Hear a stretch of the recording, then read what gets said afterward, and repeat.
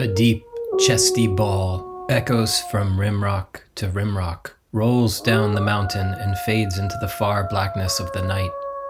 It is an outburst of wild, defiant sorrow and of contempt for all the adversities of the world. Every living thing, and perhaps many a dead one as well, pays heed to that call. To the deer, it is a reminder of the way of all flesh. To the pine, a forecast of midnight scuffles and of blood upon the snow. To the coyote, a promise of gleanings to come. To the cowman, a thread of red ink at the bank. To the hunter, a challenge of fang against bullet. Yet behind these obvious and immediate hopes and fears, there lies a deeper meaning, known only to the mountain itself.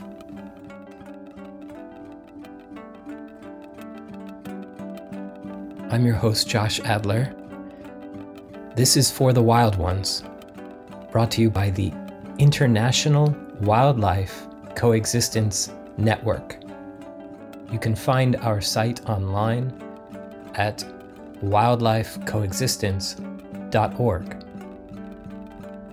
A friend recently wrote to me with thoughts about conservationist philosopher Aldo Leopold, his short essay, Thinking Like a Mountain, in which he explores humanity's simultaneous predation of and dependence upon the wilderness. She writes that he watched and actually participated, to his regret, in the early 1900s as humans in hubris and folly exterminated wolf populations in order to keep more deer alive for hunting. Allow me to continue with Leopold's essay, which has become a touchstone for coexistence thought. Only the mountain has lived long enough to listen objectively to the howl of a wolf. Those unable to decipher the hidden meaning know nevertheless that it is there, for it is felt in all wolf country, and distinguishes that country from all other land. It tingles in the spine of all who hear wolves by night, or who scan their tracks by day. Even without sight or sound of wolf, it is implicit in 100 small events. The midnight whinny of a pack horse, the rattle of rolling rocks, the bound of a fleeing deer, the way shadows lie under the spruces. Only the ineducable tyro can fail to sense the presence or absence of wolves, or the fact that mountains have a secret opinion about them. My own conviction on this score dates from the day I saw a wolf die. We were eating lunch on a high rimrock at the foot of which a turbulent river elbowed its way. We saw what we thought was a doe fording the torrent, her breast awash in white water. When she climbed the bank toward us and shook out her tail, we realized our error. It was a wolf. A half-dozen others, evidently grown pups, sprang from the willows and all joined in a welcoming melee of wagging tails and playful maulings. What was literally a pile of wolves writhed and tumbled in the center of an open flat at the foot of our rimrock. In those days, we had never heard of passing up a chance to kill a wolf. In a second, we were pumping lead into the pack, but with more excitement than accuracy. How to aim a steep downhill shot is always confusing. When our rifles were empty, the old wolf was down, and a pup was dragging a leg into impassable slide rocks. We reached the old wolf in time to watch a fierce green fire dying in her eyes. I realized then, and have known ever since, that there was something new to me in those eyes. Something known only to her and to the mountain. I was young then, and full of trigger itch. I thought that because fewer wolves meant more deer, that no wolves would mean hunter's paradise. But after seeing the green fire die, I sensed that neither the wolf nor the mountain agreed with such a view. Since then, I have lived to see state after state extirpate its wolves. I have watched the face of many a newly wolfless mountain and seen the south-facing slopes wrinkle with a maze of new deer trails. I have seen every edible bush and seedling browsed first to anemic desuetude and then to death. I have seen every edible tree defoliated to the height of a saddlehorn. Such a mountain looks as if someone had given God a new pruning shears and forbidden him all other exercise. In the end, the starved bones of the hoped-for deer herd, dead of its own too much, bleach with the bones of the dead sage, or molder under the high-lying junipers. I now suspect that just as a deer herd lives in mortal fear of its wolves, so does a mountain live in mortal fear of its deer, and perhaps with better cause. For while a buck pulled down by wolves can be replaced in 2 or 3 years, a range pulled down by too many deer may fail of replacement in as many decades. So also with cows. The cowman who cleans his range of wolves does not realize that he's taking over the wolf's job of trimming the herd to fit the range. He has not learned to think like a mountain. Hence we have dust bowls and rivers washing the future into the sea. We all strive for safety, prosperity, comfort, long life, and dullness. The deer strives with his supple legs, the cowman with trap and poison, the statesman with pen, the most of us with machines, votes, and dollars. But it all comes to the same thing: peace in our time. A measure of success in this is all well enough and perhaps is a requisite to objective thinking, but too much safety seems to yield only danger in the long run. Perhaps this is behind Thoreau's dictum: in wildness is the salvation of the world. Perhaps this is the hidden meaning in the howl of the wolf, long known among mountains, but seldom perceived among men.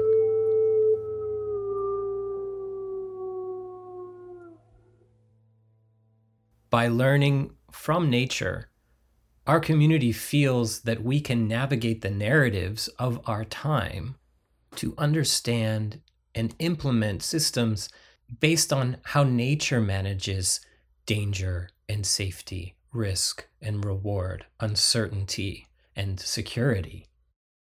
These are the challenges that have inspired us to begin this conversation through the podcast For the Wild Ones, to give voice to the wild ones in our backyards, in our parks, in our oceans, and in our hearts.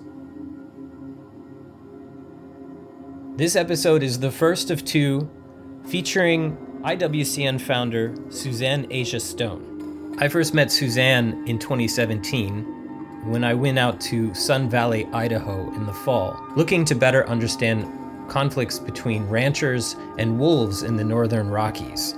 For over a decade, Suzanne and the community around Wood River Wolf Project had played referees and successfully kept herds and wolves safe.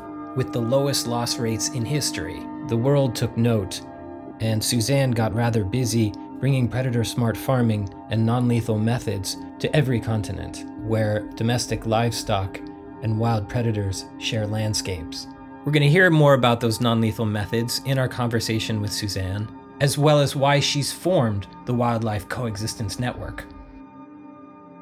Thanks so much for making time to speak with me today, Suzanne. Maybe tell me a little bit about your year in 2023 so far. Oh boy, we are, as an organization, on an out flat run to keep up with all of the needs and opportunities and connections and contacts. There's so many people around the world that are embracing this understanding that, for example, rewilding is so important and it's essential to the health of our planet. It's wonderful, the efforts that are underway. At the same time, we have to not only restore those species and protect the other ones that we have, but learn how to live with all of them, because our inability to live with wildlife is what's led to what they're calling the 6th extinction. It's essential that it's not just about bringing the species back or preserving the genetics and things like that. We have to switch to a different path in our relationship with nature, and that is the absolute key to all of this being successful and sustainable over the long term. We really are getting a clear understanding that these things are all connected. And of course, they're deeply connected to the survival and the welfare of humans, as well as these species across the planet. So one of the things that I found in the last year that was just kind of stunning to me, that not only are we losing species like the ones that we know about, rhinos and koala and all the other species that are on the verge of extinction are facing it now, but we are also losing, like in North America, we've lost 3 billion birds from the population of North American birds just since the 1970s. And, that covers my lifetime. So today, from when I was a child, we're 3 billion birds less across North America. And that, there's so many different reasons, but we as humans are connected to all of them. And so in order for us to restore and protect what we have left, we have to look inside of ourselves and just know that collectively we have all had a role in the condition of the planet where it is today, and we all have a role in what we want this earth to look like, or how we want to leave it for future generations, and how we help them obtain those changes that need to be made in order to secure the health of the planet. And it's doable. Certainly, if we had been told probably that we would have this kind of influence 100 years ago, I think people would have scoffed at the idea that wildlife would be on this verge of extinction, eradication across so many different areas. The scientists are telling us that 96% of all the mammalian mammal biomass on the planet is humans and our livestock. And the remaining 4% is all the wildlife combined. We have to leave room, and we have to examine how we use resources from an individual level, from a community level, from a province or state, from a government, national government, and then collectively around the world, how we do this, because we're having that influence at all of those different stages. It's personal because nature's been part of my life since I can remember. The interactions I had with wildlife as a child, even just chasing different bugs, butterflies, especially like what we called them, the lightning bugs, when I was a kid, a lot of those populations are gone. It's stunning to see in just one lifetime how much we've lost on the planet, knowing that if we care enough, we can restore, but it means changing our behavior, and that's coexistence. The numbers of human influence that you're referencing are just startling and almost incomprehensible. Yet they point to our collective power in a way. We have influenced the planet on this huge scale, which presents a kind of sense that then maybe we can collectively harness that power to change the way that we're influencing the planet for the better. Knowing that we can successfully restore species gives us the courage to think big of what else can we do. It has to come in like a tandem, though, of yes, we're restoring the species. What are the things that are required of us to change our behavior so that we're living and working with nature instead of against her? We've spent the last many generations really ignoring that. It wasn't a high priority for us to understand natural systems in a way that affected human behavior. I think people just felt, especially over the last century or two, that nature was just always going to be there, and it was just this, there was no way to deplete it. It was always going to be abundant. We know now that that isn't true. I love how you phrased it, that we have this collective power. We have the collective power to destroy. That is for certain. We have seen it. We are on the verge of destroying our own home, our planet, and making it very uninhabitable for billions of people. We also know that we can choose to use that collective power for good and to restore wildlife, restore the climate.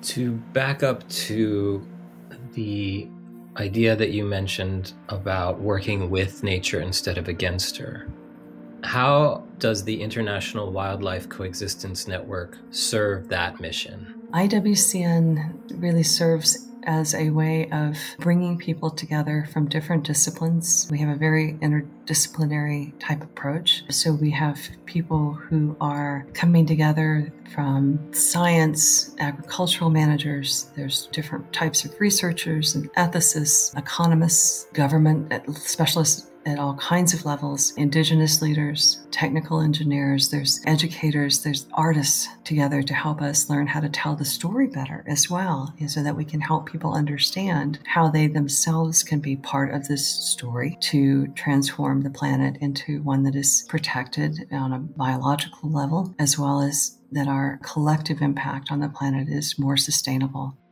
It's really serving that function as a network of providing training, interdisciplinary collaboration, shared research, and then practical part of the boots on the ground, which is something that a lot of organizations aren't as lucky as we are to have. And that is that we have projects themselves that are physically boots on the ground, where we are implementing these types of changes in behavior, demonstrating how we can live lighter, live more in harmony with nature by working with her.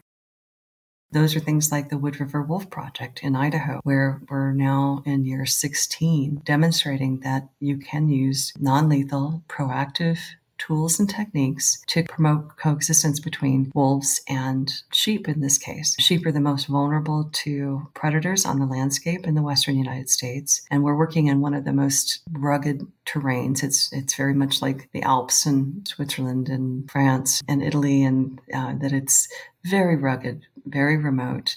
And we have 20,000 sheep in our project area, which is a very intense amount of sheep to have in working together. And they're in bands of like 1,000 to over 2,000 sheep and moving across this landscape that's extremely wild. It's like the hardest place to do this, the worst case scenario of can we coexist with wolves and bears and mountain lions and coyotes and the other species that we encounter.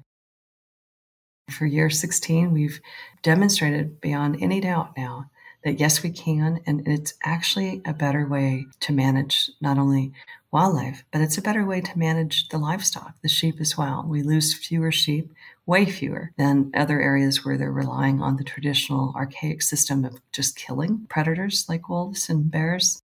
In fact, in the 16-year history of the project now, we've lost 2 wolves, and both of them were situations where we could have moved forward with non-lethal if the livestock owners were willing to try it a little bit longer.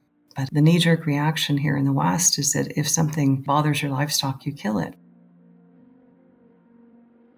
What we've been able to show without any question is that these non-lethal methods, things like lighting, different types of remote pasture type fencing like fladry, things that are very portable, fox lights, air horns, just things that tell the wildlife humans are present and that they are protecting the livestock and that we have livestock guardian dogs with us, which wolves think of as being just another pack of wolves that they normally would not want to encounter.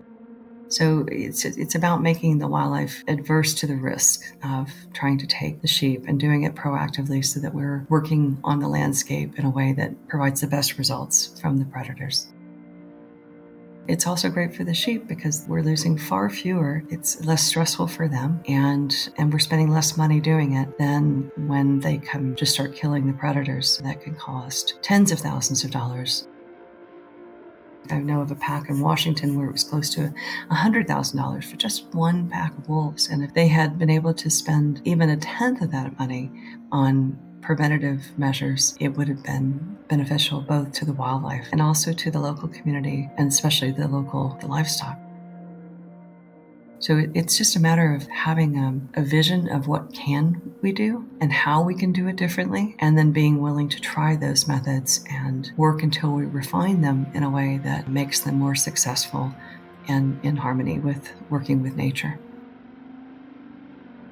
One thing that I love about your work in the Wood River Wolf Project, as well as with IWCN, is that you're also considering the communal, the societal, the economic benefits for people in the strategies and methods that are being implemented in your solutions.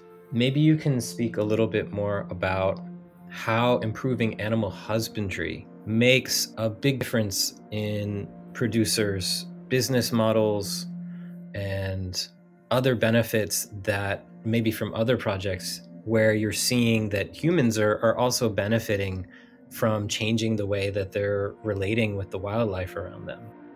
It's remarkable to me. I look at ranchers, livestock owners, managers who are kind of putting the livestock first and changing their livestock husbandry methods to really focus on the health of the animal. It's really interesting to see when they take that approach, how much calmer the livestock are. Cattle, for example, usually are less reactive around people because they're working in a more of a trust capacity with the cattle.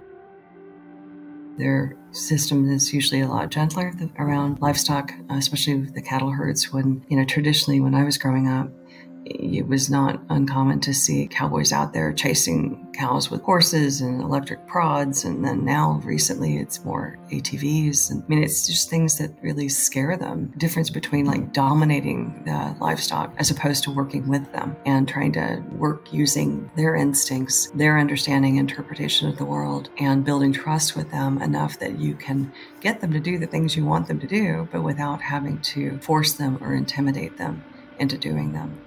We have a lot to learn from them. And it really reminds me of, and even more so with the indigenous people that have always lived on the land, that when you're living that close to nature, you have a far better understanding of nature's rhythms, the timing, when certain plants should be emerging, when's the best time to harvest those plants, when do we see rivers rising and flooding, but also understanding that there are species like beaver, who are the ecosystem engineers, and they're incredible what they do in terms of their service to biodiversity, and that they help raise the water levels. And if you live in the West, water level is live or die. So they're all tied together.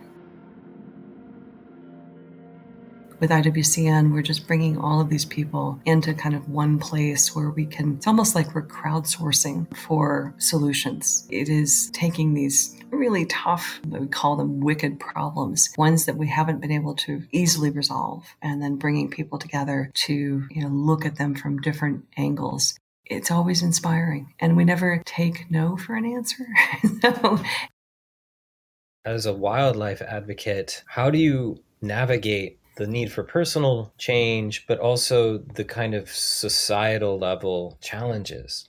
That's been I think the toughest challenge, and why the COP15 this year, looking at biodiversity, one of the 5 points that they came out strongly identifying was the need for coexistence, and doing that at a government level. So it's helping inform governments that it is not enough to stem the tide on how much damage we've done to the environment. It is not enough to try to restore pockets of wildlife that we have lost. It is about changing our approach to how wildlife are managed around the world. And it's really not about managing the wildlife. It is all about managing us, our behavior, because we have the greatest impact of being able to make those changes. And it's always been about us.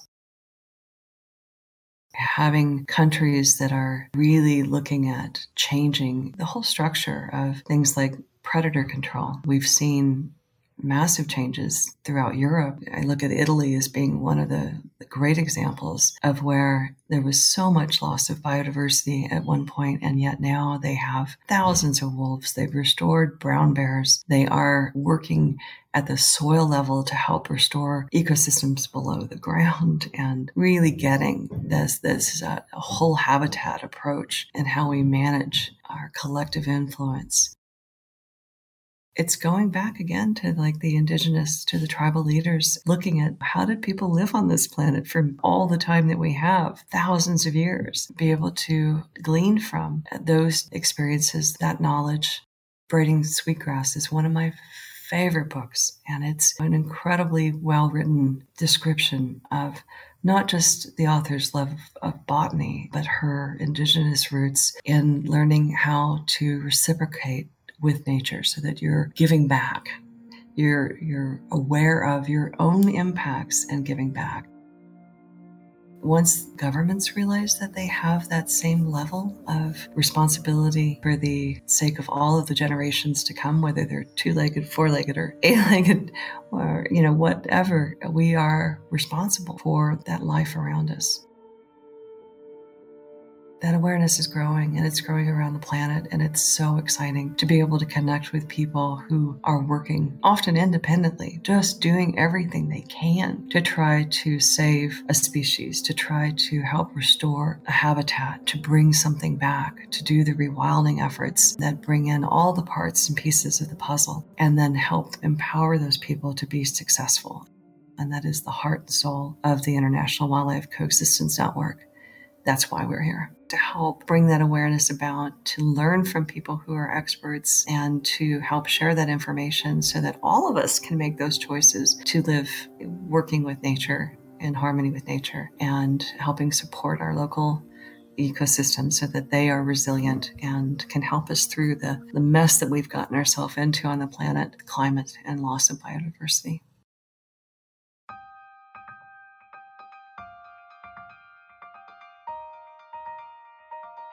Hope you've enjoyed the first part of our interview with IWCN founder Suzanne Asia Stone. We'll hear more from Suzanne about building the world we want in part 2. So take a break, get some fresh air if you can, and join us for the next episode of For the Wild Ones.